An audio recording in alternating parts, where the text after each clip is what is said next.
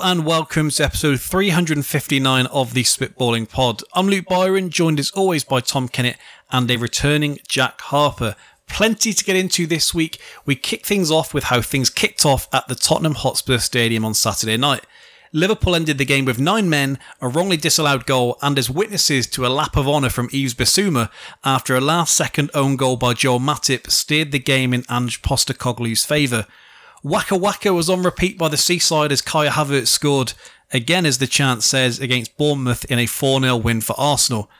After the most celebrated third-round win in the history of the Carabao Cup, Manchester United and Erik ten Hag found themselves under pressure once again as they fell to the same opposition they'd beaten in midweek.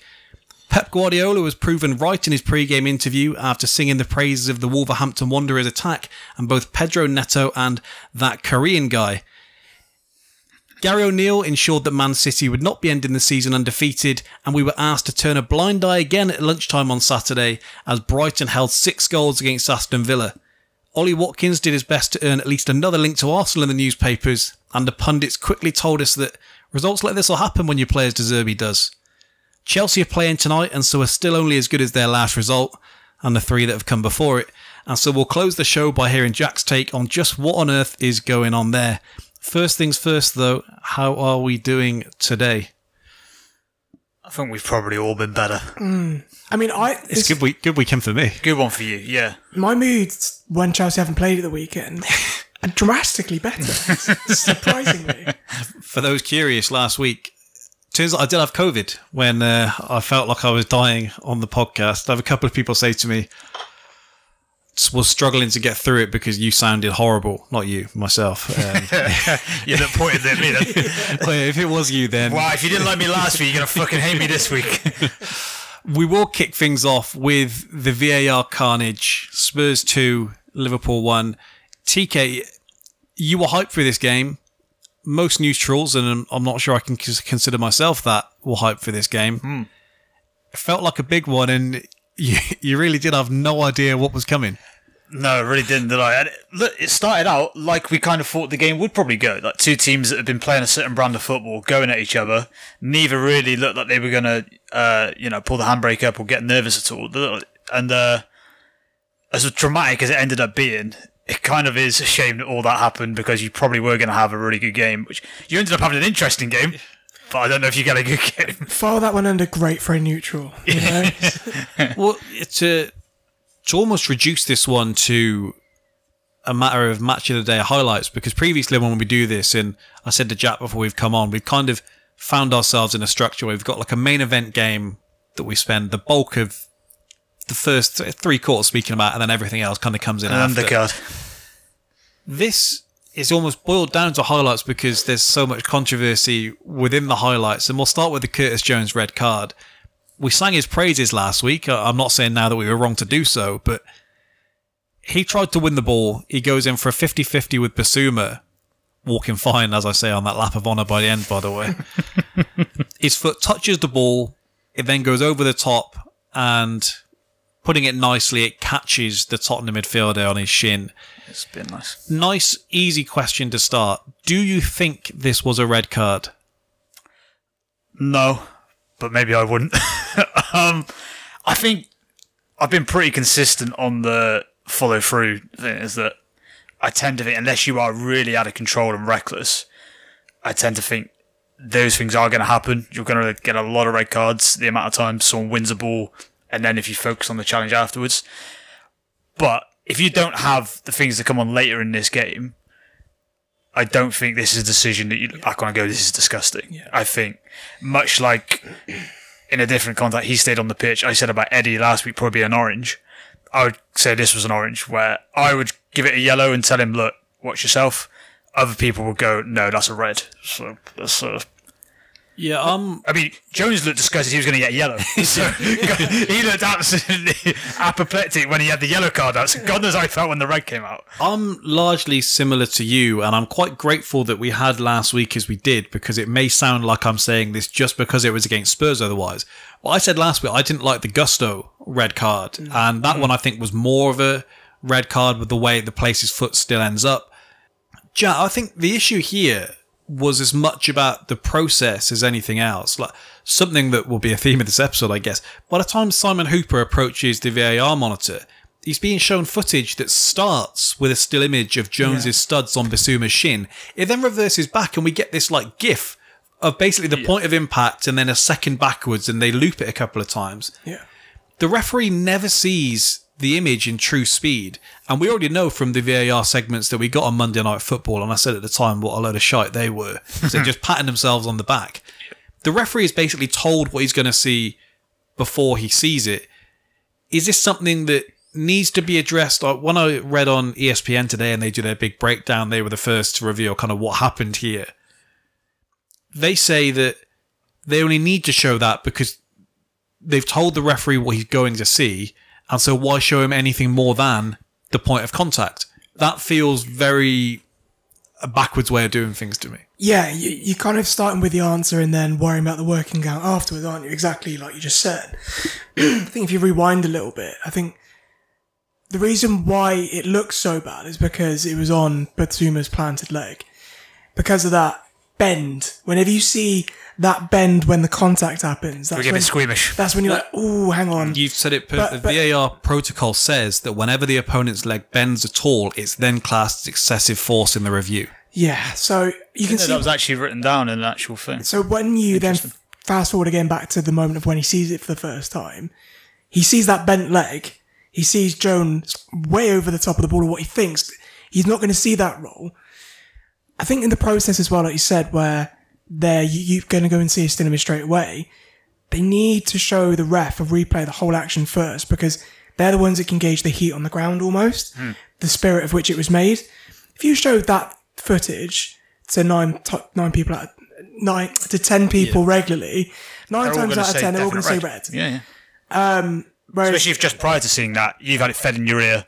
By the way, I think this is a red card. I think it's a bad one. Yeah. You're basically being conditioned to see what you're about to see, aren't you? And they need a VAR booth as well. You can't be going over to the Spurs stand like 4 foot away from Spurs fans. Or you can see them as well on the replays, them giggling, like nudging the shoulder, get their phones out, start recording. You can't have that because it's never going to be an unbiased decision. You'll know better than me, but as far as I've seen before in rugby, and I'm not sure if they do this in cricket as well, I've heard them before request certain angles and request to be shown certain things once they've seen it in true speed, which makes a lot more sense. If you say, okay, I've seen that, and my question is maybe how low on the ball is he when he first makes contact? How much is the roll up? Something minuscule like that. That seems a far greater way of doing things, because at this point it's like they're trying to help their mate out, but at that stage make the decision in the booth then and take it away from the guy who's stood with, as you say, 60,000 people around him, because we've all been at stadiums where you do hear this and it definitely goes in your favour more ways than not if you are the home team in that situation. Yeah, I think as well, exactly from that point is, the line always is in rugby, is there any reason why I can't award this try? As opposed to, I think it's a try, tell me why it's not. Yeah. And then that decision's taken out of his hand and it's subjective. In this instance, I think if it's a subjective decision, it's a red card. But that would probably be a different way of doing things. Because back in the day of Mike Dean and Clattenburg and like these big name refs, the host of the gang of refs we've got now in the Premier League, I don't think any of them are that stature where they would feel like an ego hit from having that decision taken away from them. I think we're in a position now where you could probably implement that, but only now, before they start getting reputations and names themselves. But it's just, The other thing you said there about they're saying, well, we'll only show him that shot because that definitely flies in the face of their other assertion that we don't want to re-ref again. We don't want to run it from here. That flies straight in the face of it, because you're telling him what the decision to make. Saying, we're telling him in his ear to go and look at it, and then we're going to give you a still shot of this guy looking like he's chopping someone in half.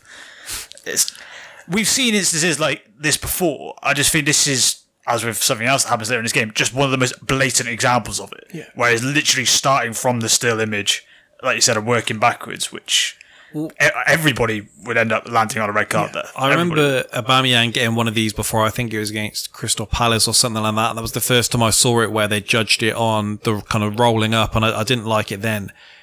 We've spoken previously about some people will say something now and they're not particularly right wing or whatever, but the usual suspects will come out and defend them. And we've said, if you really are trying to make your point, they aren't the people you want fighting your case. Gary Neville saying the whole rest of the game, honestly, I've done someone before. He's not trying to do someone. Is that the guy you want fighting your corner in this case? Because he kept saying it. Look, I know when you're trying to do someone. I know when you're trying to do someone. You can see from Jones as well that from the tackle, his back leg, he's almost on the top of his foot. So he slipped. So there's no intent. But then would you then argue that's out of control? Because he isn't in control, because he slipped. And that's why he's done the movement he has done. I think it was awkward. I think it was ill-advised and probably a bit naive from Jones to try and go in so early when he didn't need to. We've spoken before about the way he's maybe perceived as well. I don't know if that comes into play in this particular instance. I think he's listened to the pod last week and thought, I'm going to put myself about it. He doesn't come across as one where people you want a bit more of that, do you? Let's go on then. Where people would say he's not that type. There probably are players in your team. Harvey Elliott is also not getting the benefit of the doubt in these cases, whereas Sadio Mane would have got away with these because he often did. He was just seen as, I don't know who going through your team. There's a couple of people. I mean, somebody later on in the game, Jota 100% has a cynical foul. And so when that second yellow is coming out, I was like, yeah, you're going. You're in trouble. We move on, and I can ask you the question now. I can ask you the question later. Are Liverpool the best team in the world at playing with a deficit? Because teams shouldn't be worried when you go down to 10. And I know if you're a Spurs fan or whatever, you're going to do this. If you're a United fan, obviously they're going to win this now, and you see that it's not just us that do that. I don't know. There's something, it seems to have a focus that maybe the worst trait of a lot of your teams in the last however long has been getting ragged and doing these things. And this seems to just get everyone in place. We got a job to do here. It does seem to almost concentrate the minds of our players, whereby they go, okay, now we have to defend. Now we actually have to form some sort of shape, so we can't just be wide open. And so we do that, but then also still have the attack that we have. So someone like Salah and Diaz, who are always going to be a threat on the counter. With Spurs in particular, I thought they kind of, and maybe the Newcastle game was in their mind, but I thought they tensed up a little bit. And it became a little bit like that UFC fighter who keeps getting knockouts when he looks like he's just been hurt, and then he sparks someone. It's kind of like people start getting a bit wary of us. And I genuinely think we would have won the game with 10 men. I think at least we would have got a draw. I think at some point he would have put Darwin on. That would have caused a bit more carnage. I thought Salah was really sharp in this game. At some point he was going to catch them. They kept coming forward, and I think we would have caught them ultimately. Commentary seemed shocked by Salah being a useful guy to have on the break. Yeah, he's quite good, isn't he? That Salah fella. I think it's times like that when he's got his back to the wall that you maybe appreciate how strong he is and how he does do a lot of the grubbier stuff that a player that puts up the numbers he does, that is as flary as he can be, maybe doesn't get credit for. Yeah, I think you'd think he was more of a luxury than he is. I was always amazed when people like Neville or whatever would talk about Mane's work rate and would say that Salah doesn't do the same on the other side. I was like, I'm not entirely sure that's true. Sometimes they do it as a means of defending Trent. So they go, well, he doesn't get the same protection that Robertson gets. Mane might be a little bit better defensively, but I don't think there's a lot in it. Well, same as Salah, he puts himself about. Let's talk about the disallowed Diaz goal, which is really the talking point of the weekend and the season so far, maybe. 34th minute of the game, Diaz is played through by Salah, who was in his playmaking bag on Saturday. He's somewhat fallen in love with that. It's an interesting thing. Diaz runs on, really nice finish, smashes it past Vicario. It's then flagged offside. Replays, and I'm usually very hesitant because I've been so terrible at them previously to say, oh, well, he's obviously on. Like, you still have that doubt in your mind. But in just one glance, I think everyone's like, oh, he's on. And that was it. But the surprise of us, the broadcasters. We don't get the VAR lines. We're told the goal is disallowed.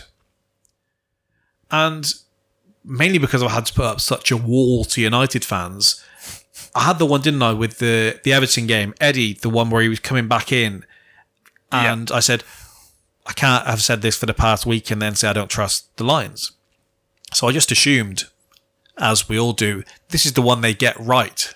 And I know there's been some questionable ones previously. I'm not quite sure as many as Neville, where he's like, there's been quite a few recently where I've been, we know which one you're referring to. Yeah. Please do elaborate, Nev. The goal doesn't stand.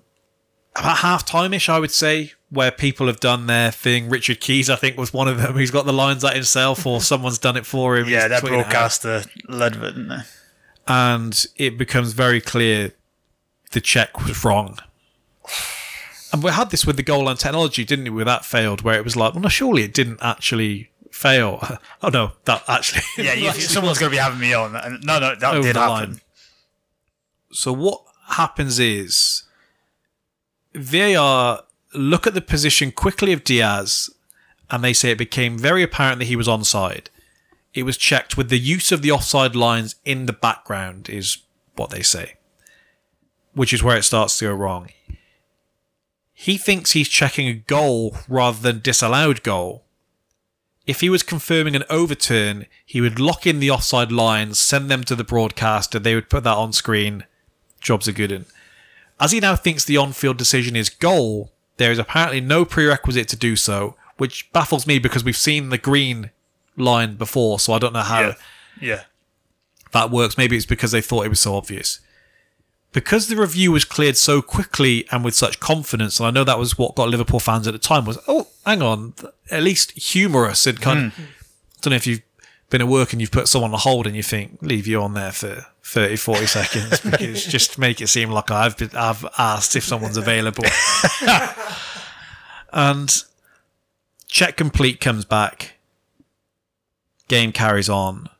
We're told the decision was so obvious, which is why the VAR lost focus on this situation. Rather than clearing the goal, he mistakenly tells the referee that the offside call was correct. What happened next? They say 2 seconds after the VAR has said check complete, Spurs took the free kick, which then creates a cut-off point. Now, Dermot Gallagher has said today, from the people he's spoken to and all of this, at no point during the rest of the game did they tell the referee that a mistake had been made at all, which I kind of think is right once you've gone past the next couple of minutes. It's not on him, is it? Yeah. No, but I mean, once you haven't pulled it back, you don't want him trying to even things out if that's the way it's going on. Yeah, no, I think so. But it just seems so obvious that in the next 10 seconds or so, you override it and say, we're probably going to be getting sacked regardless. We should maybe make it right on the way down. So Stephen Warnock, hard work to listen to at the best of times, saying they should have got in touch with the referee. The referee should have called the game to a halt, gone over to the managers, told them, and asked if they would consent to their team scoring their own goal to even things out, and then they would all get great applause afterwards. It's very simple to just 10 seconds later go, nothing's happened here. No one's had an attack. I've not stopped you on the break or whatever. Yeah. Let's just get this sorted. So that's all good and well when someone's scored a goal like Villa Leeds, where someone's 1-0 up at White Hart Lane to go 1-0 down, ask them to score another game to put themselves 1-0 down. I don't think that's what I'm saying. So it should have just been the VAR go, we got that wrong, sorry, yeah. No, I agree. It's actually a goal. Yeah. No, I agree. I'm just laughing at Warnock, just suggesting that someone would put themselves 1-0 down at home to Liverpool. That's one of those where, like, Warnock's obviously looked at the landscape and thought, I need a ridiculous take on this. everyone's going to take on it. I need something a bit more outlandish. I'll go with that one. Cancelling out a goal is one thing, but it's hilarious. Simon Hooper saying to Ange, the sad thing is I thought you were different. I really thought you were a good guy, and you're not. You called me mate earlier. Yeah. I thought we were friends. Spurs really should have been offering a rematch the second that this happened. This happened with Monsieur Wenger I knew you couldn't wait to get this in the FA Cup. Sheffield do a throw-in back. I think it's Carnu, doesn't read the situation, puts it in the back of the net. Game carries on, and after the game, there's such controversy that Wenger says, well, we'll play again then. Fortunately, Arsenal still win the game. I'm not sure anyone's agreeing to this, and we're going to get into the other contentious decisions. I think they only make that more complicated, because I have to think if we're doing a replay, then, well, how many players are you going to be playing with? Are you going to be there? We start with 10. Yeah. 70-minute game. We'll come back to this. So the Son goal, he scores I think it's like, 2 minutes after? Is it only 2 minutes? Is it? Christ. It's close. It's close if it's not. I've put 2 minutes from... I certainly remember it all seemed to come on top of me at once. The depression. Yeah, Liverpool looking more threatening than Spurs in that instance, but Maddison threads one through to Richarlison, who leaves Gomez in his dust, cuts it across for Son, finishes in the same position as he does against us. 6 goals for Son now this season, scored 10 last season. Hold your hands up for this goal, or are you singling anyone out in particular? It's nice for Maddison, isn't it? You're going to question Gomez, but I don't know. I think it's probably a nice pass. I was interested, actually. I thought Alisson's position was a bit odd. My next note, and I was going to ask Jack, that I questioned Alisson in that situation. I don't know if he's supposed to come to his front post, if he's supposed to play more central in case it gets cut across the goal. You're always taught to go near post. When the ball's at an angle, it's a game of angles, keeping. You work in triangles from the ball to where your net is, and you try and limit the surface area of the available goal to whoever's got the ball. Then you back your defenders and team to basically bail you out if it goes across you. That was your issue. It's essentially... That was his first mistake. Yeah. That's essentially what you're taught. And that's what you coached. So you can see why he's come across there. Obviously, we'll come on to the Spurs goal, which is even funnier from a positional point of view. But I'm not going to berate Alisson. Yeah, I wondered if I was being sort of super critical, especially as it's Alisson. I thought we both thought the same thing, though. Is I thought the principle of what Jack's saying, I thought was being applied. I thought maybe he was more extreme. His position was maybe a little bit more extreme than it maybe needed to be. But that's always, like, you can always take an extra step. When you're looking at the ball and focused on it, that's why you look at the goal so much. Like, you look at Xavi and Iniesta back in the day of getting the ball, receiving it, looking like 8 times before receiving the ball. You do that as a keeper. You look back at the net. You have your reference points within the area. But in the heat of the moment, sometimes that extra inch to the right can make all the difference. Bro just starting for Chelsea. Wow. Nice. No Jackson anywhere to be seen. He's suspended for his starts. That's probably why. Well, there you go. TK, I think when Robertson is as solid as he is naturally anyway, every side you face does seem to spray down against your right back every time. Matip on this occasion and Gomez just feel very open for attacking. It's not like Trent's out and you've got this guy that doesn't attack, doesn't bomb forward, but you stick him in there and he's going to win everything. Solid. No. I thought this would have been a good game for Trent, to be honest. I thought he was quite a lot of joy up that right-hand side going forward. Yeah, I was going to say, unfortunately. Then defensively, I think it's a bit of a picking between Gomez and Trent. I don't think there's a huge amount of upside. I think Gomez can do a little bit more, but I've got some questions for you about when Trent comes on, because I don't know if I'm doing the Alisson thing that we've just done here, or if he was as bad as I think he was. Gakpo equalises. Jack's just mentioned it. Content now this is Klopp's first choice front three, right as it looks like he's now out for an extended period. Yeah. As he got injured scoring. Every big game this season, that's the front three he's picked. I thought that's probably what he would do, but I still think ultimately you've got to get Darwin in there, just the way he's played. But so if you could pick Klopp's brain, that's his favourite front three. That's his choice for sure. Nice finish on the spin, because there'd been a good save from Robertson early on. Got a big miss from Diaz to end the half. But it's a nice finish from Gakpo after it looked like he'd messed it up. Yeah, and he cocked up one just before that as well. I don't think it's a good finish. I don't think it's a good goal. I think the keeper should be really looking at himself here. He's so... Goes through him, doesn't it? Right, it's not even the fact it goes through him. If he was in the right position, it would have hit him just like the Robertson save. So in that position, is he not supposed to just hit it as hard as he can back goal? But if he was in the right position, it's the keeper's fault essentially. If he was in the right position, it hits the keeper's midriff and doesn't go in. I thought you were saying it wasn't a nice. Are you saying the keeper should do better? If you're saying he's just twatted it and it's gone in, that's probably not a nice finish, is it? He's in close range. He spins on the ball after miscontrolling it. The spin is good, and he's got it on target, which is great, which is more I can say for the team that I watch. But if the keeper's where he should be, it doesn't go in. It doesn't even get close to going in.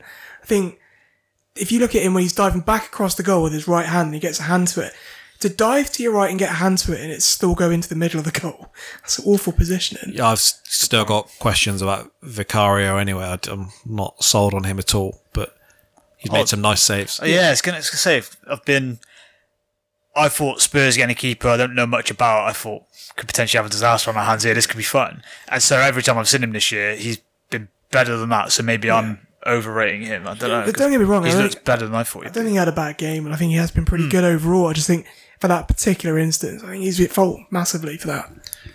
The Jota red, the first booking from him is a nonsense. It's just David Luiz got sent off for the same thing for us years before. If you remember it, I think the only game that Kaladzic ever played, he's running through and his stud clips Luiz's knee, and and it was at one of those times that we've had all with our clubs where anything that can go wrong will go wrong. It's gone on for you a bit longer than it did for us, but rough. Unfortunately, you surrender a lot of sympathy when you get a second booking in the way that he does. Yeah, and it's pedantic. I don't even know if there's a lot of contact in the second one. No, there isn't. I thought they made very little of that on comms. I thought, has he made any real contact in the second one? Regardless, don't put your fucking leg out like that. Look, the first one, as you said, is never a yellow.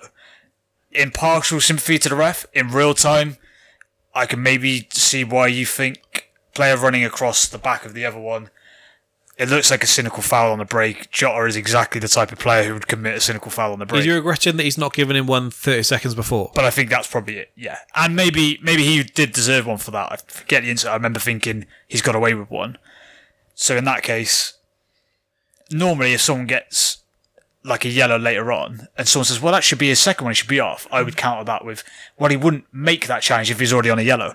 In the case of Jota, clearly he would make that challenge if he's on a yellow, so I can't say that. So if you'd had this ref in the Newcastle game, it could have been hell for you. It could have been hell. Trent's gone. Verge is gone. The Matip winner feels horrible to say. I thought they were doing quite a poor job of breaking you down up to that point. I don't buy the whole, it's hard to play against 9 men. 1, we rarely see that. 2, if you asked Ange, would you rather play against 11 or 9? I'm pretty sure I know which you'd rather. The second sending off just gave them all the license in the world to really not have to worry about any offensive threat from Liverpool. And we took off Salah and Diaz. So we had literally no one who could run in behind. I thought, well, I guess I had learnt my lesson in the end. I'd started a tweet about Postecoglou's substitutions and I deleted it and it didn't matter anyway. I thought his substitutions, considering they were chasing the game against 9 men, were horrible. Yeah, he's taken off his match winners. And Son, is he recovering? At some point, we had to ask, can Son do 90 minutes? Because he hooks him no matter what. Because I see it was like 70 minutes. Yeah, and then Maddison, by that point, I know he had a knock in the Arsenal game, but he'd left him on so long that you may as well leave him on for the duration. It's not like he has to do any defending in this game. Even the ones though, when did he get subbed around, like 86 or something around that? It's like, well, when you're bringing the game out at that point, when you're bringing on that Valise, I understand you're buying into the storyline here and you're just hoping something happens. When you're bringing on Højbjerg in stoppage time, that's when it just goes off for me. You think if you've got a low block of a team of nine men, Maddison's exactly the guy you would assume is going to be friendly. That's why I thought he was poor, because there's one thing your teammates not feeding you the ball, but there's also some onus on you. Go and get the ball. In this context, absolutely, because you've got the freedom to go and especially when you've given this chat, I'm the main man here, there, and everywhere, and he claimed you was misquoted in the roast dinner shout.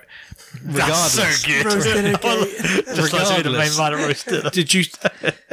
Did you see the interview he did with Sky after that? Because it's painful. The woman interviewing him clearly thinks she's getting like a bantery, she says, and Super Sunday, main man, roast dinner, and he looked like annoyed. He's like, I'm not sure I said that. What I was saying was, it's just my personality, it's in my character that I like to be like the centre of attention when I'm doing all these things. And she said, so what is your ideal roast then? And he's like, oh no. And he's like, my ideal Sunday. I don't know. Like, look, they got some good banter out of it, but again, not sure I said that. And she keeps going. Oh God, painful. But yeah, I thought I was disappointed. I wasn't disappointed in him because I thought it would have been hilarious for them to not get 3 points when you had 9 men. But yeah, I expected more from him if you are going to be the creative force that you're supposed to be. That when the end of the game comes and they're saying they've not got Porro on the ball enough, that for me is a red flag for you as the central midfielder. Porro, I understand the feed them wide, but Maddison could be the guy feeding you wide. If they're not getting the ball to the wide men enough, that's on you to kind of be doing that. It was weirdly naive from Spurs in a lot of performances from individuals in there. And, I mean, Neville was really labouring the point. I mean, he was kind of a little bit gutted for them. It seemed that they weren't able to play against 9 men. He just kept going on about it. I didn't think they were quite as bad as he was making out. But people like, it wasn't a good day for Kulusevski. And he just kept coming inside, and we knew what he was doing. And against 9 men, perfect for us, to keep coming inside. Neville was right about the wide men need to stick wide. But if you look at the personnel, they're obviously always going to cut in. But when you've got 9 men like we do, they just stick Doggy and Porro and say to him, look, I know a lot of the time you're going to be inverting. Today, you are just sticking out there, stretching Liverpool as much as possible. And eventually our guys in the middle will pick them apart. It wouldn't have been too hard for them. They didn't have to do any defending. We had no players left to do running in behind at that point. But even like if you've left Richarlison on the pitch, get in there and make a nuisance of yourself. If they're going to put it in the box, you're probably not going to win the header against 3 men. At least shove someone around. At least put it on someone and do a bit of something. Call me bitter. You're probably going to get a trailing leg, get a penalty in this game. The chances are there's going to be a bouncing ball and you're going to nick a pen. So try your luck. So this is one of them.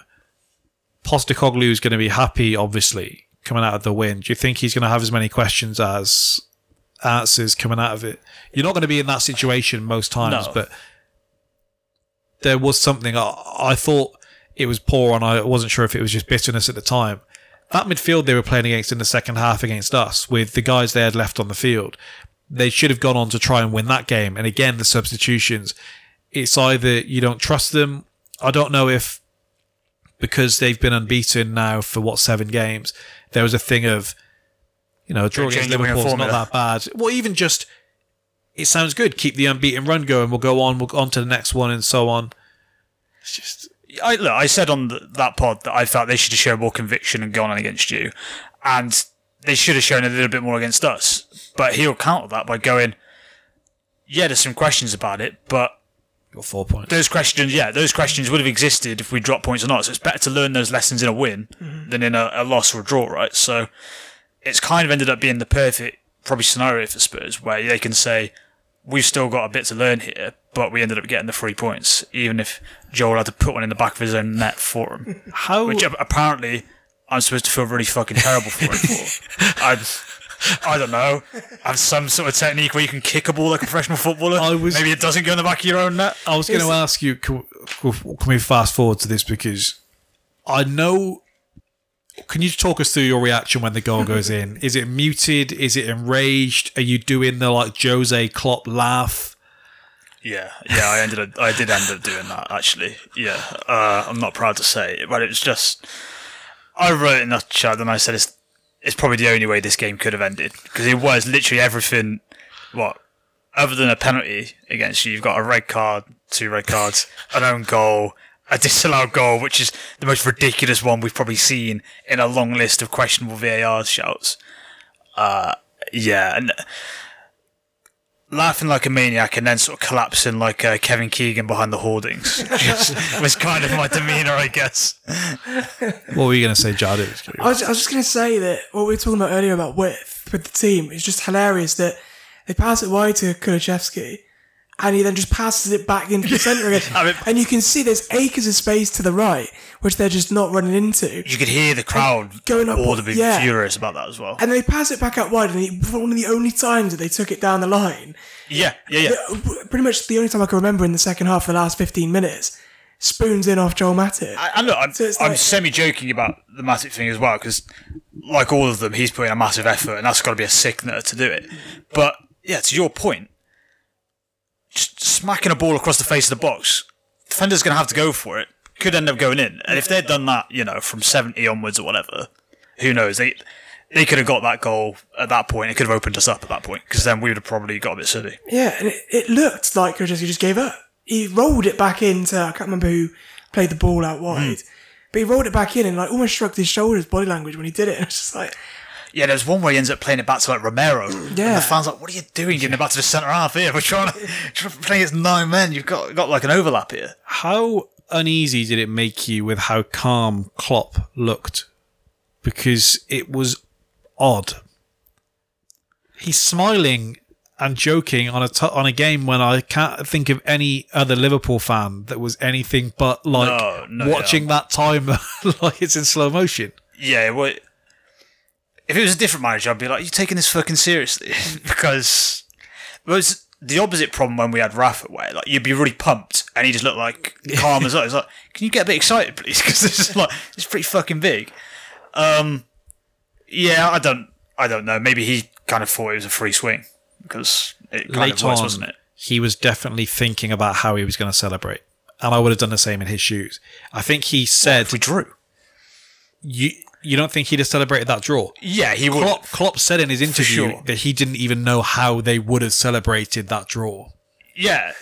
I don't know. Okay. I hadn't thought he was considering how he's going to celebrate. He didn't really look like in celebratory mood. He looked like he was chilling. I think the second that whistle went... Oh, he would have been doing the fist bumps. I think you might have seen a knee slide. I wouldn't have written it. There would have been a lot of badge patting and stuff like that. To be fair, it was that sort of performance where it was like, if I knew nothing about this team, I'd say that's got a lot of heart and fight about it. Which, if you look at last year, even amongst all our other problems, I don't think this team tended to show much fight. They tended to roll over. I know it sounds like the easy attack. I thought Trent did make you worse. And I usually try to defend that man. The attack eventually at the end, unless I'm remembering it wrong, he charges out for no reason. So, yeah, I mean, a fair bit happens after it, so it's not... Endo, if you're in there for one thing, kick someone. Yeah, so... I mean, I guess one could say he doesn't get near him. But there's one where Trent looks to step out, then realises he's not going to get it, so the ball gets played past him, and so he's having to chase back. But yeah, then a lot of passes are played after that between that and then the goal. And same with, whilst I tend to agree with your point, foul someone, I think there was an opportunity within that. But by the time they get the ball on the edge of the box, when the ball bounces on the edge of the box, I think Endo can take someone out because he lets the ball bounce. I'd have to go back and check. Yeah, but I just remember thinking they're on the edge of the box. I don't know who. Yeah, I don't know who was sort of fouling at that point. 4 red cards in 7 games now for Liverpool. Shows we won it this season. That's all. Fair fight. The question is, what now? Liverpool released a statement last night. They say Liverpool Football Club acknowledges PGMOL's admission of their failures last night. It is clear that the correct application of the laws of the game did not occur, resulting in sporting integrity being undermined. We fully accept the pressures that match officials work under, but these pressures are supposed to be alleviated, not exacerbated by the existence and implementation of VAR. It is therefore unsatisfactory that sufficient time was not afforded to allow the correct decision to be made, and there was no subsequent intervention. That such failings have already been categorised as significant human error is also unacceptable. Any and all outcomes should be established only by the review and with full transparency. This is vital for the reliability of future decision making, as it applies to all clubs, with learnings being used to make improvements to processes in order to ensure this kind of situation cannot occur again. In the meantime, we will explore the range of options available, given the clear need for escalation and resolution. They came out harder here than we did when it happened to us in the middle of a title race, so I applaud that. Realistically, what are they possibly hoping for? Yeah, they're not going to get anything, are they? I don't think it's... People kind of made out that statement was overly controversial. I think the club is probably always going to say something. Dangerous language. Dangerous phrases, says Gary. Yeah. Yeah. I thought the club's raised a good point. Essentially, that a lot of people have said is like, you can't just keep saying sorry. Like, you can't just keep fucking it up and then saying sorry. There's got to be something. But what that is, I don't think anyone has an answer. So you are just going to keep getting, sorry, we fucked up. Do you reckon this could be aided in the push for the kind of FIFA way of doing offsides, of the radar? That wouldn't have changed anything because they got the offside decision right. They just didn't communicate it right.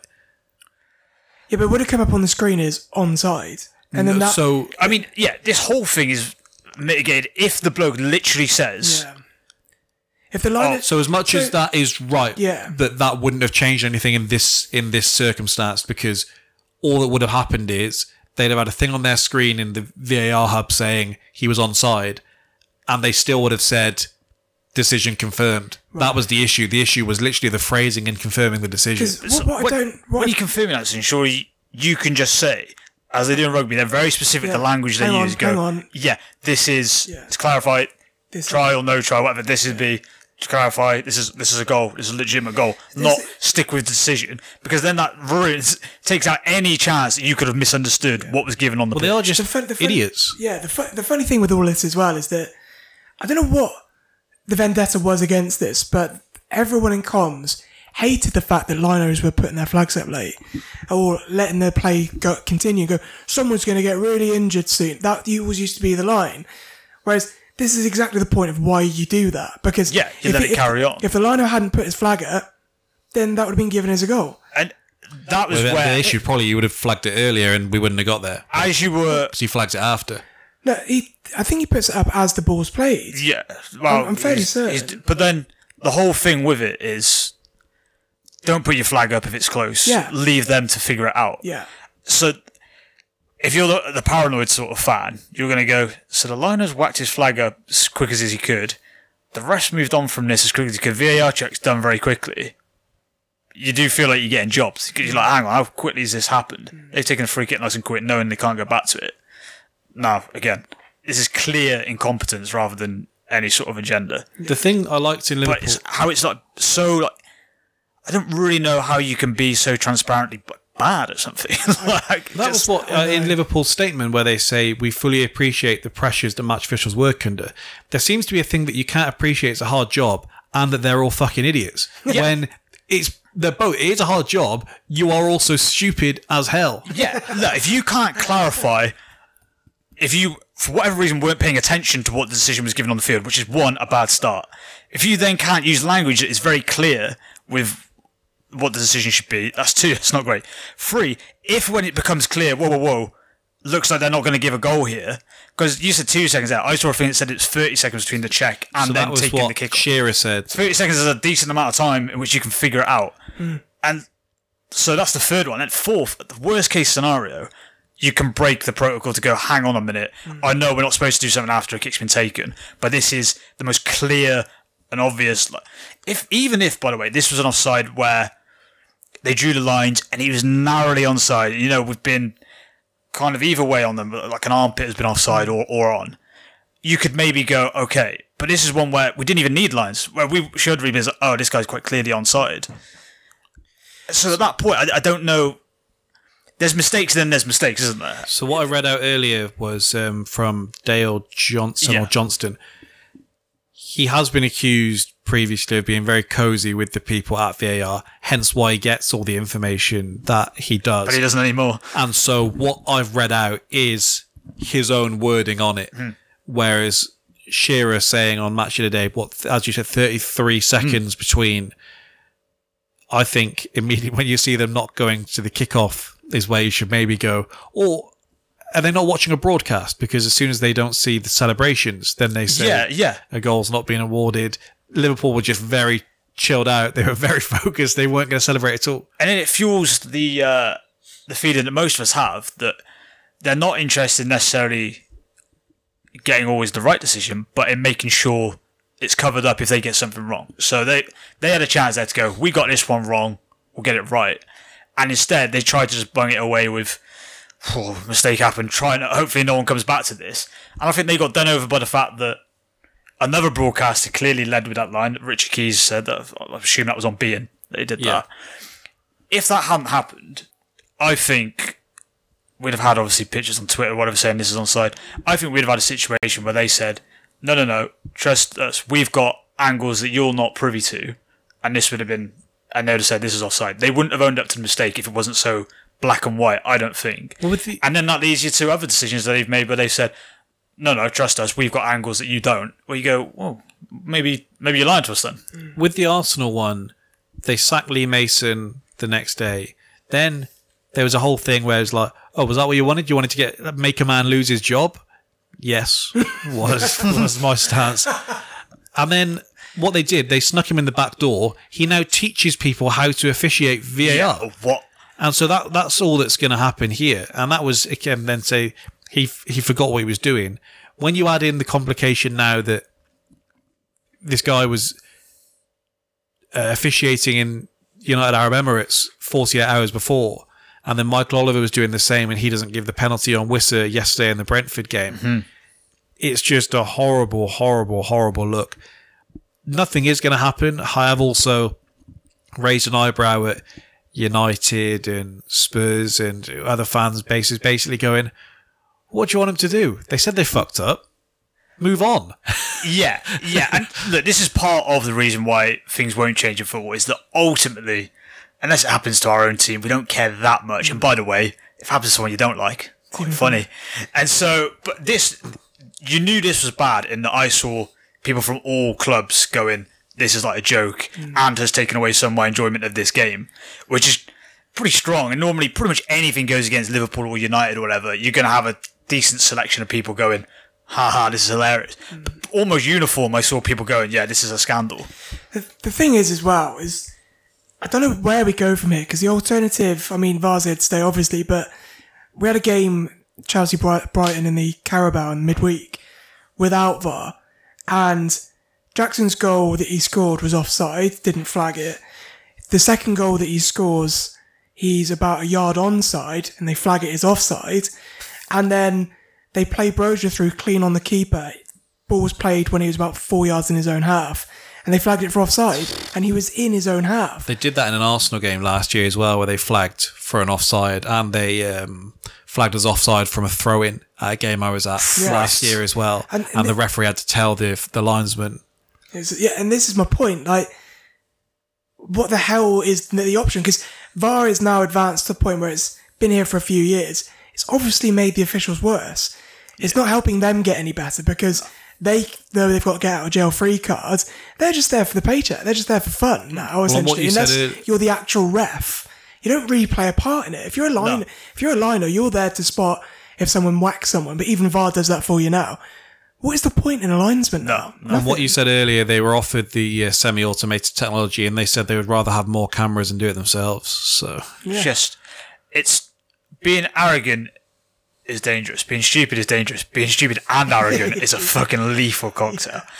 You are right to say the thing of, we have this weird thing where like you can't question officials. Whereas we have this like respect the officials thing, which I get. There probably is a culture in football where you go, we do need to sort of look at how we look at referees. But it also starts with, you get your job right first, and then that helps people respect you. Yeah. In any like job, you kind of got to be good at your job for people to respect your authority. If it's not, you're going to struggle with that. It can't be, we're just going to make blunder after blunder, but you show us some fucking respect. Yeah. That's never going to... And it undermines the confidence they have in officials now, because every time there's going to be a call, imagine our next game. Yeah. It's going to be a fucking nightmare for whoever's officiating it. Mike Dean had already brought the controversy on them a couple of weeks ago. Yeah.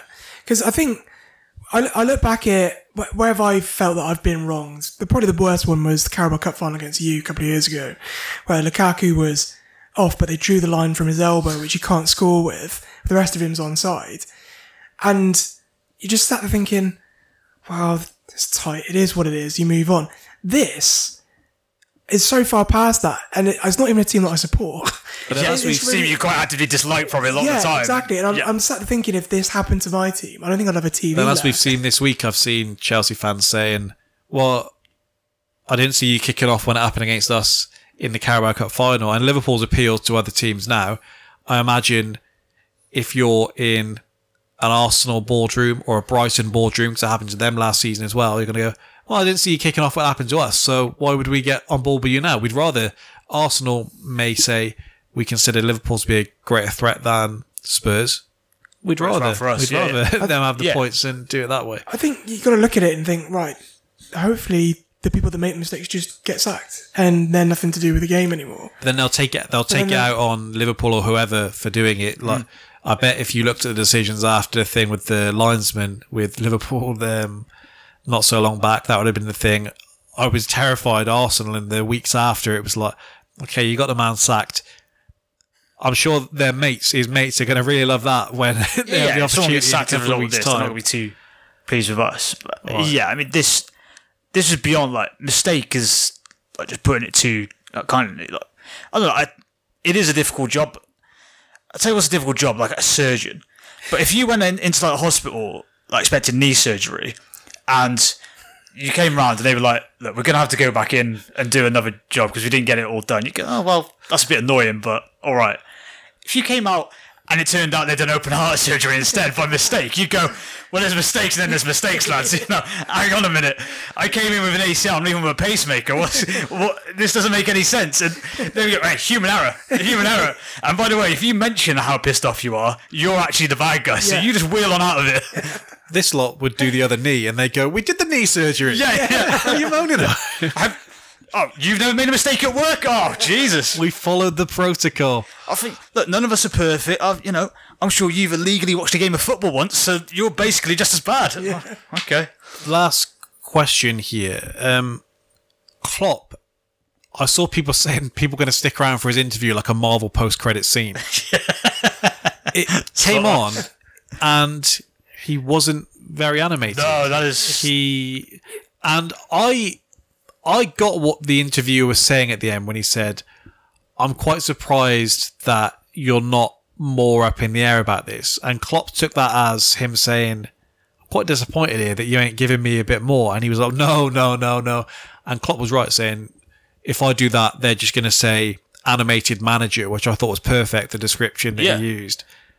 Does it help or harm his case that he doesn't kick up the fuss there? Because he seemed a little unsure that it would even confirmed at that stage. I thought he dealt with it perfectly because, like you said, if he comes out and says what he wants to say, everyone's just going to go heated animated manager, who, by the way, has kind of kicked off about things that you go, was that worth kicking off about, Jurgen? I'm not sure about that. This obviously absolutely is worth kicking off about.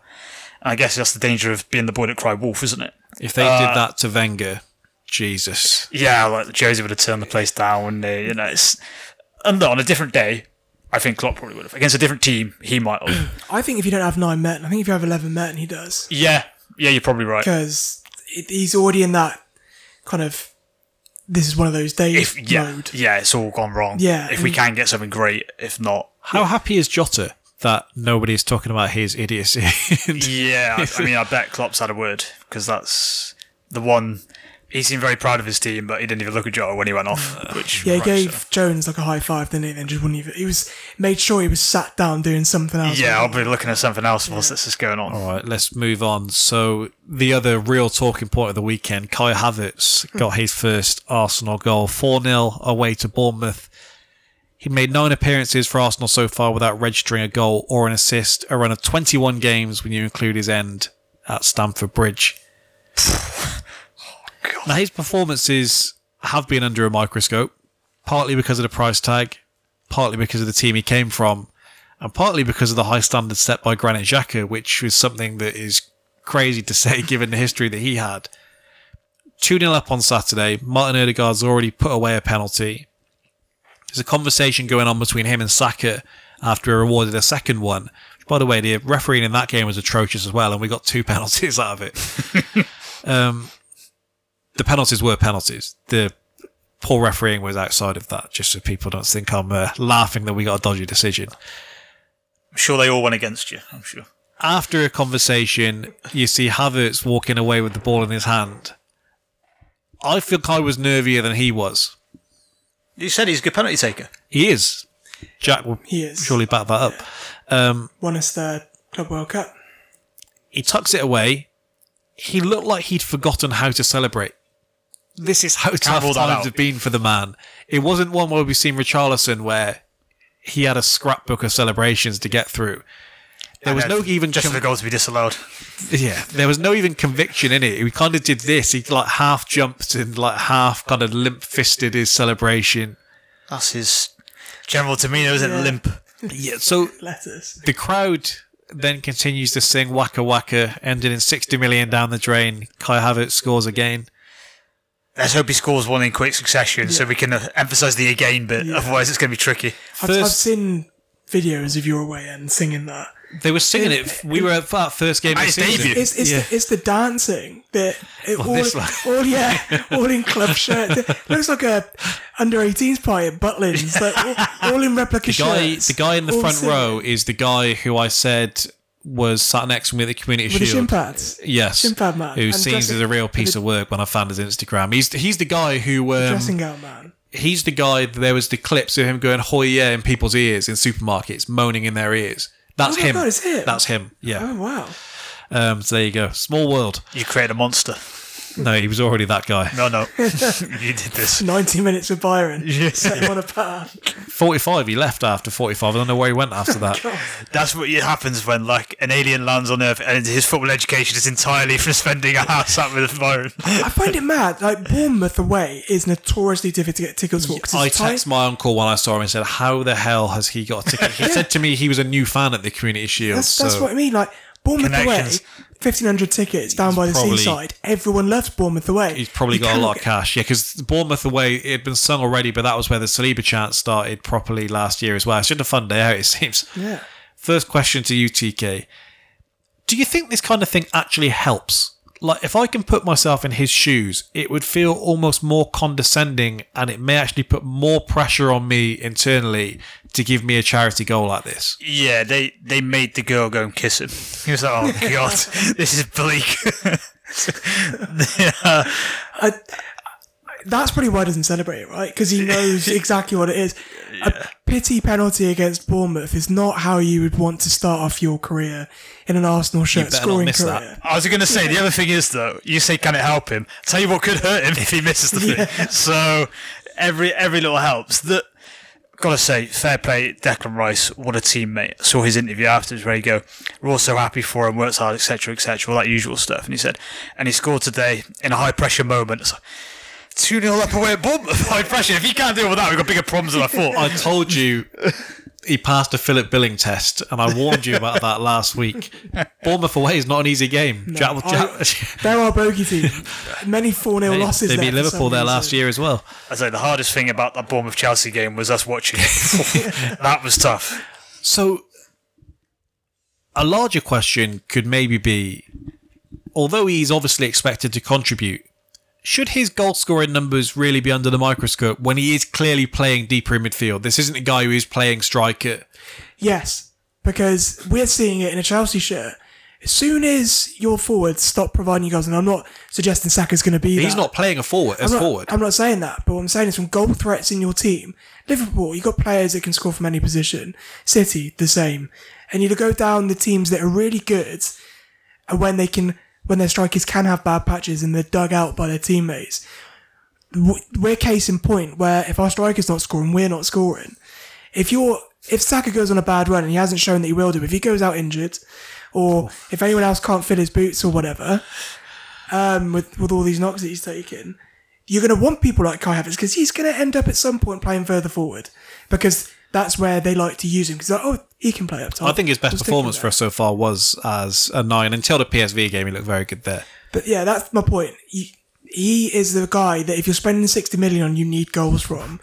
Because you can't afford to have someone in a forward position to not... It's like Odegaard where he pops up with a few goals. Like, Yeah. you need, Most ever non-penalty goals in a season from a midfielder. Don't forget that with Odegaard last season. Just wanted to flex that, did you? Is that right? Yep. 15 goals last season. Wow, fair play. But that's my point. Right. Exactly that. Lampard was stat padding. Yeah. And I'm a Lampard guy. Because on the one hand, you've brought him in instead of Xhaka. Presumably part of that is he's going to offer a little bit more quality going forward. But also that you kind of, the way you've structured that was almost like, wow, he's playing great. There's not been any goals, where he hasn't really been playing that good and he hasn't been scoring. No. Like if he was balling out in midfield but no goals, you'd go, well, look, I don't care. He's doing his job, but he hasn't. It's kind of like my thing is, should we be saying, no, Havertz has gone 7 games without a goal here? Yeah. Yeah, if he plays really well in that, personally, I can go, that's fair. Now, a lot of people are going to go, how long's he gone between goals? Because in their mind, it's still the Chelsea striker who couldn't score. Yeah. So it doesn't matter what you do. You could start playing him like Joe Linton, and people will end up still talking about his goals record. He's 6'4". If you look at it... Is that right? Kovacic is probably the one that's warped most people's minds, because no one expected goals. He barely scores. He scored a screamer against Liverpool, and that's it. Apart from that, I think he scored like maximum 2 a season. He'll score Sunday. But because he does his job well and he looks silky and he's good at carrying the ball and moving play forward, you can't just go, right, that's fair enough. But Havertz isn't that guy. He is there for the last pass or coming into the box and finishing. He's got himself into enough chances, enough positions to score in this Arsenal team to say, right, it doesn't matter if we're not expecting goals from you. We expect someone in that position without a chance to score. And I didn't think he'd ever score after that miss against United where he manages to slice it. I didn't even know if that was possible. Yeah. Ironically, everything that we were told was going to be a drawback for him as playing in midfield has actually been the strongest part of his game. When comparing, he can't do what Xhaka does. He's done the things that people said he couldn't do that Xhaka did. It's the actually putting it in the back of the net or being the final pass that's been the issue. I don't know. I think there seemed to be a bit of a turning point with Arsenal fans in the Spurs game where people were kind of like, we're going to put on a brave face. Behind closed doors, we'll moan about him, but we're not going to do it in this open sphere. It's been hilarious watching You've gone through exactly what we've gone through with every single signing. It's hilarious watching though. Arsenal, United and Chelsea fans have all had to do this so far this year with different facets. So you with Havertz, Chelsea with even every signing but Poch especially as well, and United with Ten Hag, where it's kind of like, Mason Mount. In there, we're going to back him. But I could also, fuck, I'm not sure it's working, is it? United fans seem to give up Mason Mount after like 2 games. So Havertz had a bit more time than that. PSV, he looked really good in doing what this kind of connecting play. I think the biggest issue Havertz has in Arsenal fans' minds, one, Özil had this same issue, but his end product was there. He can play the most simple pass, and you'll know this. It just looks so tired in everything that he does. So even when he is putting in, I bet if we looked at the running numbers, I bet he runs more, maybe not the Odegaard, I bet he runs as much as Odegaard and Rice in that midfield, but it doesn't look like it. It's because he's so lanky. I've thought this previously as well. It's going to sound stupid to kind of go down into this granular detail, but say like a Vieira, who's quite small, slim, he'll play a pass and it looks sharp because he's small. It looks like everything's moving quickly. Havertz will play the same pass, but because he's so lanky, his arms move around more, his legs move, he just looks lumbering. And it's probably the same pass, same speed, same effort after and before to get away and move. It just looks awkward. It looks like he's sticking himself. Clearly, it had become an issue. Arteta spoke afterwards about he wasn't just happy with the win, he was happy with the humanity in his team. And that was the thing that really pleased him. The humanity. Because if anyone deserved a goal, it was Kai Havertz. And he said, I promise you, that is going to have made the difference. You're going to see a different player now. But he also said that... I hate to tell you, he also said he looked fantastic already. So the thing that is the biggest drawback for me, and I imagine a lot of people with it, if we're led to believe he's competing with Emile Smith-Rowe for minutes, people are not going to pick Kai Havertz over that man. Smith-Rowe, if he wasn't crying after the game, have you seen the clip? If he wasn't crying after the game Saturday, he was close. Yeah, what was that about though? He came on and there was kind of a nick and he had the ball 6 yards out just to keep it to beat. and he went to place it, and the keeper, selfishly, they keep doing this, saved his shot. Fucking hell, bastard. And after the game, he just looked like he couldn't get past it, and he had another one tipped onto the bar, because he looked, in the Brentford game, it looked like he kind of flicked a switch, and he was like, I'm not going out like this. Yeah. And he did that little like trademark of his where he kind of flicks it, you do the pass of your one foot into the other to beat a man, and again the keeper selfishly saved it bottom corner. He looks like he's just waiting for it to click, but I think I said pre-season, the way this team is set up now, I don't see an obvious place for him. When he has been playing, he's been playing centrally. He's not going to take Ødegaard's spot. No. Kai Havertz, unfortunately, you're competing with probably, after Saka and maybe Ødegaard, everyone's favourite player at the club. So you've got to get past that, and you're only going to get past that if you make it undeniable for you to be in the team. Yeah, you have to ball out kind of a little bit extra, not just be good, because you've got, like you said, one of their favourite sons there. Yeah, especially someone who's not really been given a chance. Like Smith Rowe's a very little chance compared to a lot of other players in this team. He keeps saying he's not fit, but I don't know. It's kind of Mount syndrome, isn't it? Where if we're led to believe what did happen, which is probably we've signed loads of wingers, the hierarchy saw him as a winger, and they didn't want the club's favourite player to be competing with their £80 million flops. They thought, well, we need to sell him. We need to get him out of the building because it will create discourse, and it's probably going to happen to ESR as well. Real opportunity missed from Havertz there, though. If he's crying after the game about missed chance, for him to just go over, but trust me, son, don't worry. Got 20 more games of this. Hey, if we get another penalty again and Smith Rowe's on the field, they better be giving it to that man. That would have been a great all or nothing moment, like when Eddie dresses down Lakonga. It's like, you're upset. Look how I feel. I've been missing chances for fun. He was shit again on Saturday. Was he? Because when I saw the highlights, I thought that there's at least an intensity about his game. There's an intensity about his game. It's when he has the ball is the issue, and maybe shit is. The highlights were good to him then, because there were a couple of times where he carried the ball in a way that I was sort of. Maybe because he was so horrible in the North London derby, I was giving him more credit. The biggest issue is, for as good as he is, you're playing Gabriel Jesus wide. And so you look on the bench and you had Trossard on the bench, you had Smith Rowe on the bench, you had Reece Nelson on the bench, and it's like, can someone not get in there? And the last thing on this, I spoke about Saka last week and how he'd proven, no, I can do the 3 games in a week now. You don't need to keep battering me. Again, he takes a kick in, and we're 3-0 up at Bournemouth, and he's still being left on the pitch until he gets whacked by someone and he limps off. Christ. So that man is not playing past 25 because some miles on the clock. Yeah, the beating that he takes. All right, we'll go to Chelsea before we go to United.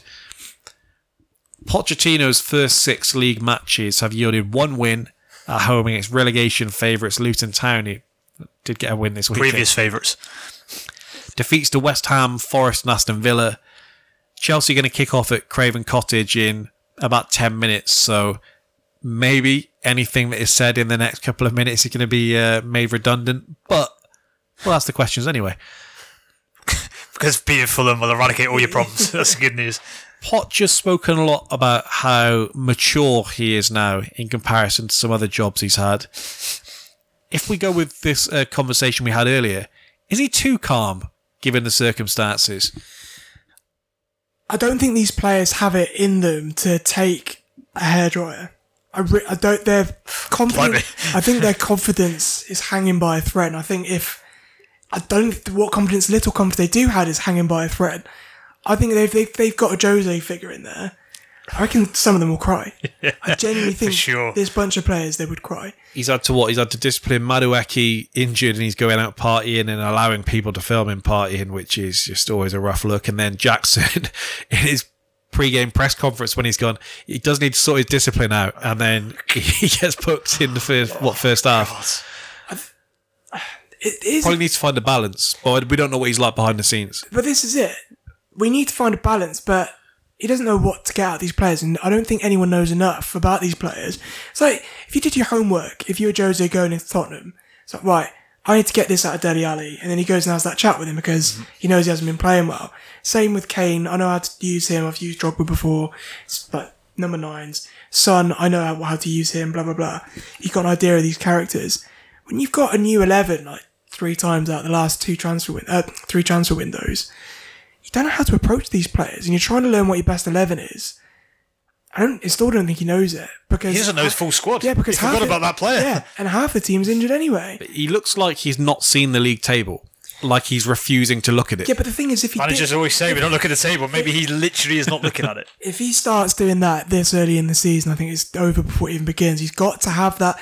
You know that you do like 3-4-0 down in the first half of a game, goes still 0-0, lads. He is the living embodiment of the Premier League, still 0-0, lads. But that wasn't what he was. That wasn't what he made his name on, though, was it? I don't know if just PSG beat him down, but the whole thing was when he came in at Spurs that he drove a hard line, and he was loved because of it. But he had you running the hard yards, and he had you doing this thing. You don't look like a Pochettino side at all. You don't even look like you're on the way to becoming a Pochettino side. We haven't got any identity. There's no identity. The problem we've got in everything that we've seen. I mean, but that has to be on the manager at some point. So it does. We're coming off a 1-0 win against Brighton in the Carabao, which looked a lot better until they lost 6-1 to Aston Villa, who beat us last weekend. So we've got them next. Yeah, so we got City on the back of them losing 2 in a row. It doesn't have the same gleam as I thought it would do. And you can say for a lot of Chelsea games this season, shit, we're unlucky not to win that. Like you've said it on the pod before, I think you said last week. I said it about the Villa game. I actually thought people were sort of over prescribing that. In terms of I was thinking, I've watched some of these games, they didn't deserve to win. The Villa one, I thought, you create unbelievable chances, just couldn't take them. And it was the reverse of that against Brighton. Robert Sanchez did his best for his old team to win by passing the ball to them multiple times. So it wasn't the win where we come away thinking, right, we're back on the track. And I was like, fucking hell, I don't know, we won that. So the identity problem is we've gone 6 games now without looking like we've got any style of play. Usually you have build-ups. I think we saw it more in the Aston Villa game, which couldn't put away, where you want to move around in front of the low block and then have wingers coming, running in and balls to find them over the top. Did it with Cole Palmer, found Chilwell, Enzo Fernandez, that's his MO. That's how you unlock the best out of those players.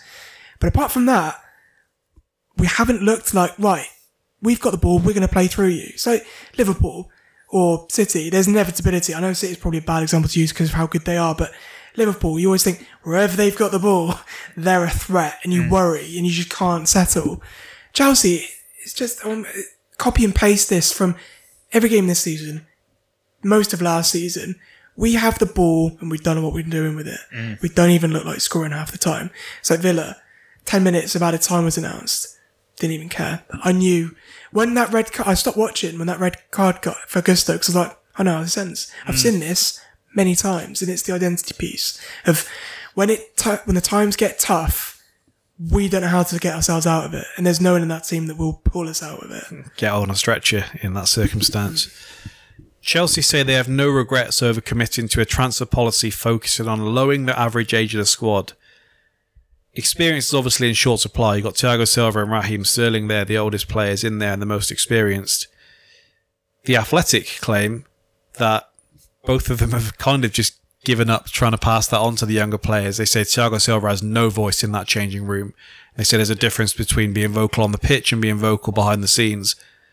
Sterling's kind of focused on, getting himself back on track and doing that, which he did for a week. He looked like a world beater against Liverpool and then Luton, yeah. I don't know. You got a lot going on. Owners coming in the dressing room. Only shaking hands and telling them good job, apparently, which is probably worse. One of them. That's the first thing. Where was the good job? Yeah. One of them is it Egbali running away from a kid after a game? Go and get a selfie. No. The thing is, when we did this a couple of years ago with Roman, where we had Tamori, Mount, Abraham, all the young lads coming through from the academy, that idea of youth, you can kind of go, well, they're going to fight for each other because they've come up through the ranks, they're all living their dream together, they all love Chelsea, blah, blah, blah, blah, whatever. That works. When you put youth from all over the world, a lot of them can't speak the same languages, a lot of them aren't going to start, they don't know each other from a hole in the ground. How are you going to create that team work ethic? All within one window, maybe two, with some of these push. They've been thrown together. No one cares. In a lot of the times, because they're all competing for spaces, they all want each other's heads anyway. Because the wingers especially, if they have a shit game, they know, right, and we've got Mudryk on the bench or got Madueke waiting in the wings to come on. Same with defence. When you've got all these players that haven't come out and don't have that teamwork ethic, the only players that's got a safe role in this team is Malo Gusto, because James will not stay fit for more than 2 games. When we had it, Saka, Smith Rowe, the two that were kind of the poster guys for us, they knew they were going to be playing every single week. Yeah. And so they could build partnerships like that. It was established pretty much right through the team. Erdegaard in there, young, was going to be playing every week. Yeah. And that's it. Now it's a case of, if someone else looks shit than me, I'm probably going to get a game. So I don't really care if they have a shit game. And they're probably thinking, I'm still young, I'm not going to be here forever. Whereas before, you had Chelsea lifers in there where you were winning stuff consistently, and the lads coming through the youth team would just add to that winning mentality. Now it just seems to be a case of, right, I'm going to have a good few games and hopefully I'll get noticed. Like, I can see Enzo Fernandez probably wants to go off. Unlucky son, he signed an 8-year contract. Yeah. I don't hate to break it to you, but I saw a tweet saying Enzo Fernandez is apparently unhappy. I'm like, fucking good luck getting out of that. They're going to want about 150 million for you, mate. Yeah. So you're stumping up the cash. Oh, yeah, we want Enzo Fernandez. Oh, yeah, he's got 7.5 years left on his contract. We'll wait it out. Yeah, exactly. So, we signed an extension after like a week, didn't I know. we? Yeah, I just...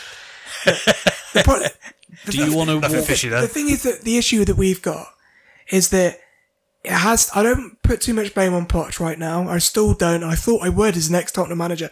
I really thought I would. It all comes down from the top. You sack the whole entire hierarchy. Get your guys in. Doesn't work. You get rid of everyone that made Chelsea a strong force beforehand, either being in the transfer window, getting good targets, or just general culture throughout the club. You get rid of all of those. Then you put yourself as director of football. I get you want to learn on the job. Happy days. You make some really... see, they're talking to directors of football now. You've got like 3 of them. I know. That's why I don't... You got exactly that. And then you've created this... You've gone with a vision of youth, which I'm not going to say is wrong, but you've just shown a completely lack of awareness of just how football works. Yeah, it's also too much. It's like getting the best young talent is never a bad policy, but you've got to mix that. You can't be entirely... What the hell's he doing there? Simon Hooper. Blimey. Poch getting his ear early as well. People should look at Newcastle, forget about who owns them, the way they've implemented their incremental changes. They'll be glad to hear you say that. Yeah. But the way that they've implemented these incremental changes to grow the club's stature, I mean, we need to stop looking at Brighton for the majority of things. Just... Leave them the hell alone. The thing is, I'm just so at a loss now. Before it was, right, the manager's fucking this up. Everything else is in place. Get a new boss in and we're going to go win the Champions League. Now it's a case of just shrug my shoulders. I don't know what the fuck we do to get ourselves out of this, because we've spent money, we've changed managers, we've changed personnel, we've changed playing styles, we've changed tactics. The only thing that we haven't done is change the players. Well, no, they want Osimhen in January. They want Osimhen in January or Tony. I don't understand the goal on, like, before it was, we're Chelsea, we're going to be back to the top next season, don't worry. Now it's consecutive bottom half finishes of looking down the barrel of, who the fuck's going to want to come to us? It's not even a case of 1 year out of Europe and we'll be back up at the top. It's no Champions League football, no Europa League football. Hey, you know what? Forget about Europe altogether. You might even get relegated if someone worse than Luton, Burnley and Sheffield United get promoted at some stage. So, what is the draw right now? I'm a Chelsea fan. I don't think I would want to. And if the draw for you is to throw a load of money at them, you're just going to exacerbate the problem you've already got, where you've got a group of players there basically collecting a paycheck, some of them knowing they may not play. The thing is with that as well is I don't even think we're doing that anymore. I'm seeing rumours that a lot of these players that are coming in are on like 80k a year, which to a lot of people is extortionate. By our standards, Kepa was on 250. But even if you were to default and go, right, we're going to have to start throwing money at these guys because we haven't got European football or whatever, it's just, you're just going to have probably get a nice exacerbate the same problem. Chunk up front as well. The last thing on Chelsea, 5 goals in 6 Premier League games. I don't know if you want to walk 3 back. against Luton, by the way. Yeah. Do you want to walk back any of those comments on Nicholas Jackson? All of them. But heaven forbid I have some sort of faith in the signings that we sign. I don't know why I haven't learnt my lesson on this one. The fact that we haven't signed anyone since 2020 that's actually turned out to be any good, apart from Thiago Silva, who's 40. Sterling benched here, who's I feel like if there's one guy maybe want to keep happy. Deserved after the 2-on-1 against Villa, where he had Jackson to his right-hand side. I can maybe see why you wouldn't pass in that circumstance, because he passed to him a couple of weeks back against Forest. Yeah, but if you're not going to pass, make sure you score. At least make the shot better than just a pass back. You're 10th in XG, so that's the real quiz. All right, let's. Can we just challenge everyone to throw a kettle over a pub after every game? What have you done? Yeah. Let's talk about the Manchester clubs, and I think that will do us. Do you need to? I'm good. I'll do that. I spoke recently, TK, about my measuring stick with match of the day placement, and it was in full effect on Saturday night. Arsenal near last, routine win. Love to see that. The placement of both Everton and Man United games told you all you needed to know. It was considered more of a shock that Luton won at Everton than Crystal Palace winning at Old Trafford. Reguilon and Lissandro joined the rest on the injury pile. Varane, I think, eased his way back in. Didn't manage the 90. 77% of the ball, 19 attempts on goal, 4 on target, 4 defeats in 7 now. Ollie lost his job with 5 in his first 12. Blimey. Spooky times. Halloween season coming early. Now, they won 23 games last season, Man United. 13 of those, they won by a 1-goal margin. Is this quite simply, as soon as Rashford is out of form, or a couple of decisions don't go your way, whatever, all of a sudden the results that were wins previously can very quickly turn into losses? Yeah, if you're in narrow games and then your best goal threat in Marcus Rashford starts going quiet, yeah, it probably is, isn't it? It's a weird one to be in, isn't it? Because if you compare to, like, say Chelsea, which we have all of the ball, a lot of XG that we don't score, but there's always that chance that it could come good. Now, we've been waiting 3 years for that to happen to it, and it hasn't. So you kind of lose a bit of faith. Whereas United, they play so...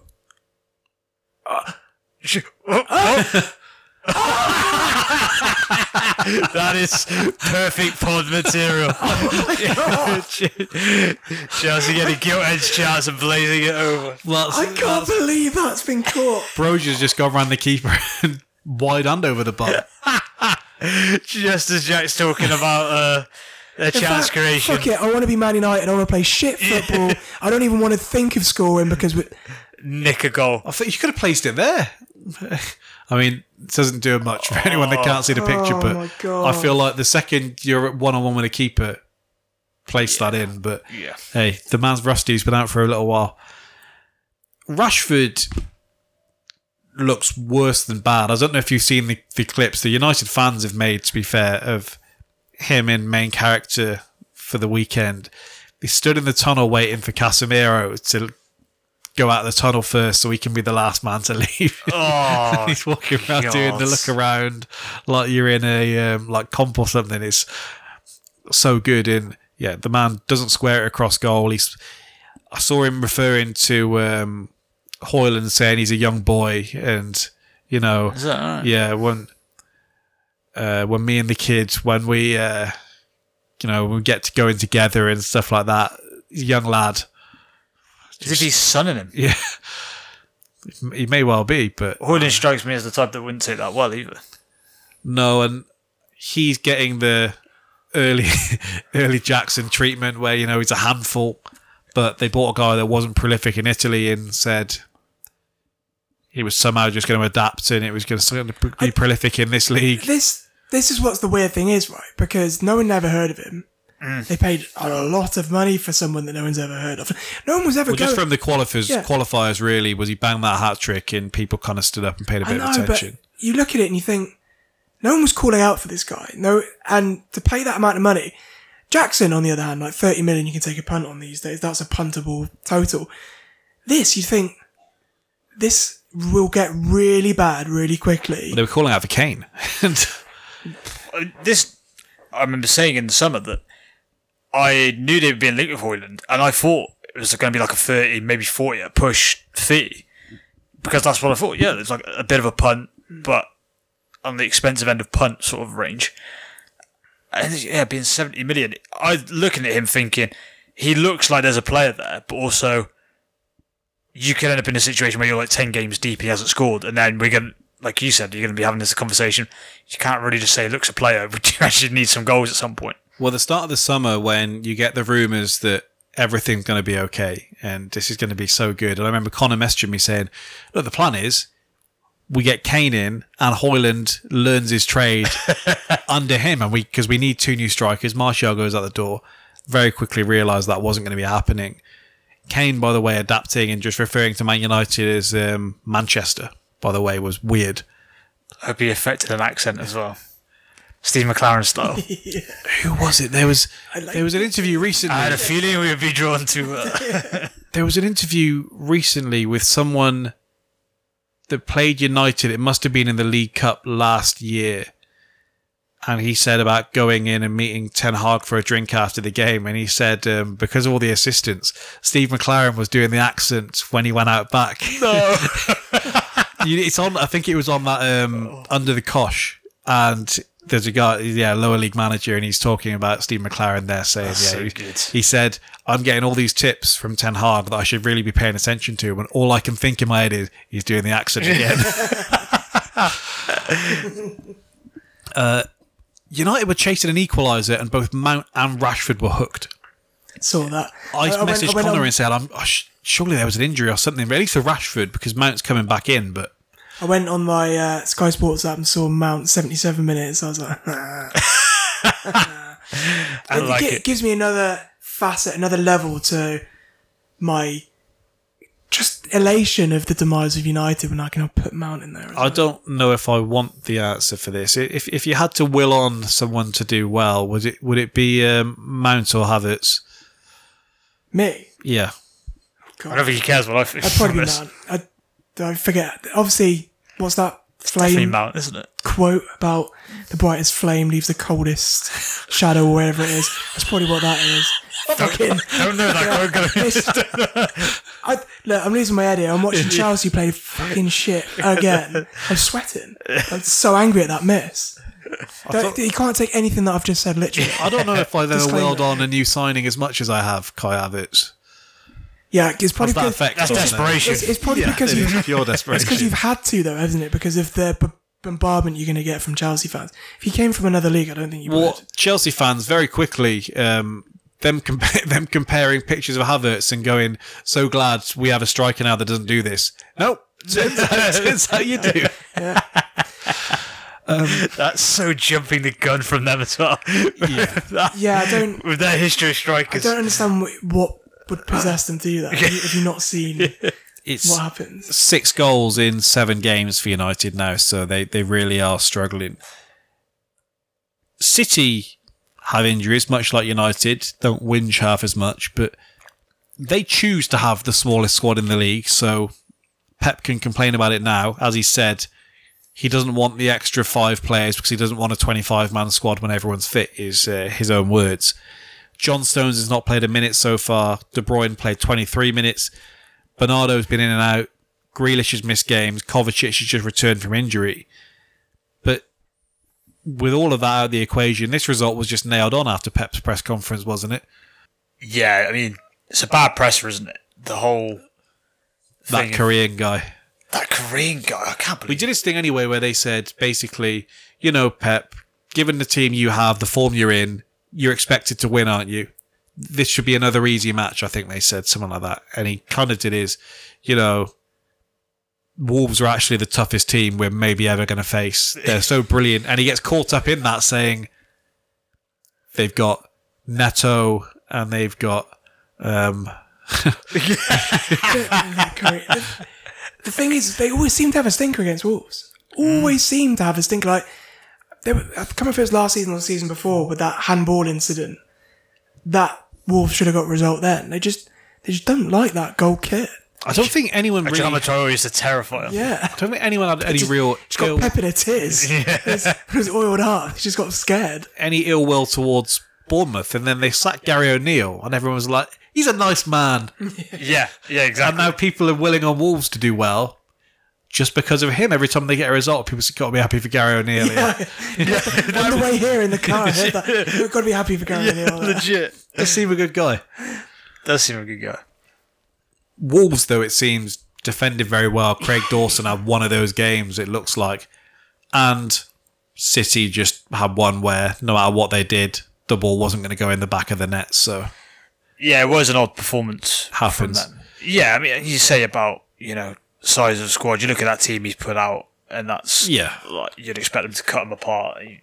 You've even still got, Calvin Phillips and Grealish on the bench at that point. I'm sure they'll take it out on us instead. All That's right. a huge game this week now. It is. You thought it would probably be a huge game because they were going to be unassailable and you were maybe struggling. Now you've obviously got a win. They've lost. Yeah. And it's suddenly pressure's on in a different way now. We might need an injury midweek, so we have something to lean on. A little crutch to go. Yeah. Oh, Saka was out. We couldn't deal with anything. VAR wasn't working. Yeah. All right. It doesn't make you feel better, honestly. Last thing here. Brighton have scored more goals this season than anyone else in the league. Unfortunately for them, they've also conceded more than everyone else outside of the relegation zone. They've not kept a clean sheet. They are 13 and 39 last season under De Zerbi. So we're conceding, but we have to speak honestly. We lost Caicedo. We lost a very important characteristic. Doesn't seem to be helping Chelsea. I mean, a couple of weeks ago, you say, no, we've already forgotten about Caicedo. Yep. It's all about the system. So, I don't want to get into a feud with Brighton. That's not where we're at. Basically, they just couldn't match. Nobody's winning this divorce at the No, minute. exactly. They just couldn't match Villa's intensity. And I know they had Billy Gilmore, who we praised last week, in there with Hinselwood. Kamara, McGinn and Louise will run better midfields than that off the park. And Ollie Watkins does just have these games too. I know you're not really an Ollie Watkins guy. 3 goals and 2 assists here. Not bad work. Yeah, literally the week I took him out of my FPL team because I was getting sick of him. And I subbed him. Got everything I deserved. He scored last week, didn't he, against Chelsea? He did, because I had him on my bench. Yeah. I subbed him back in. No, that was it. Yeah, I took him out last week. So 2 weeks in a row, he's ended nice. up. Yeah, disgusting. All right, Jack, we best close this up here. But my favourite part of the whole thing, post-game, McGinn was being interviewed. Not my favourite guy usually, as I've said in not as nice terms as that. He was being quite open about seeing the manager's plans and kind of fearing that they could get smashed today. And I don't know the woman's name that was doing the presenting on BC Sport on Saturday. She said to him, "You're nailed on to win the Conference League, aren't you, with your manager's European credentials?" And he went, "That's enough from you, thank you." Handed the mic back and went on his way. I love me some John McGinn. I know you're a hater, but I can get on board outside of the game. actual play. Yeah, when he's on the pitch, proper rap. But when he was on it, there was the thing last season where Callum Wilson had spoken about needing the fire department to put him out in his red hot form. And that was so he good. said, I guess the fire brigade didn't show or on strike. On strike, so good. Yeah. Get him and Andy Robbo together, it'd be a great crack. You'd love that. People do just excuse Brighton though, don't they? It plays in with my theory about shouldn't be having spiky hair over the age of 15. De Zerbi needs to cut that out. Start from that and then Start from that, yeah. like with Brendan with his chapped lips. If he could get that sorted, it'd be absolutely fine. No excuse for either of them, to be quite honest. But Yeah, but that's sort of the luxury of position they've got themselves in, is that we think they're punching above a little bit. So therefore, when they achieve, we give them praise, and when they don't, we ignore it. How are you getting praise for being 4-1 down and not saying, yeah, this ain't our day? Instead, still pushing people forward and holding 6. No, you can't be getting praised for that. Yeah, it's kind of an upgraded version of the Norwich thing, isn't it? Where they come up and they keep giving it a go. It's like, I keep getting dicked. Maybe give it a go a little bit less. That spooky kind of once in 10 performance from Brighton's now coming like once in 5. Yeah, It never happens against us, I can tell you that. Because they were great against us last year. So that's like I a hope they don't do that again. Leicester trajectory, isn't it? Where brilliant. Well, hang on a minute. Why is this happening regularly now? And then there's quite a. Started with Leicester as well. They used to be, not quite to this extent, but they used to be the team that will praise their signings. And then that went downhill. Yeah. Maybe Brighton could have the same thing. Fingers crossed. Last question to A you. burgeoning rivalry there. How many tweets have you seen since Saturday that say, I would love Liverpool to lose out on the league by a point now? Because I've seen plenty. So you've probably seen a lot of them. Yeah, and do you know what the haunting thing was? That occurred in my mind almost upon the final whistle going, was that it would be very on brand for us to lose the league by a point based on this. We could have only lost the league by 1 point if we'd been tell you what would not be, robbed by Brighton. Being funny would be goal difference. 1 goal difference. I saw Do someone, not rule that out. I saw someone reply saying, "No, my dream way for Liverpool to lose the league is a goal to be scored with a handball, but that person to not be the goal scorer, so the goal can't be ruled out." That guy's sick and needs help. Get his IP address. Report this man. Well, thank you for listening to another edition of Spitballing Pod. Movie Madness will be here this week. As I said, I was ill last week. Movie Madness 200, the ultimate side character draft. Tune in for that. Keenan will be back. TK will be back again. See you there. Adios.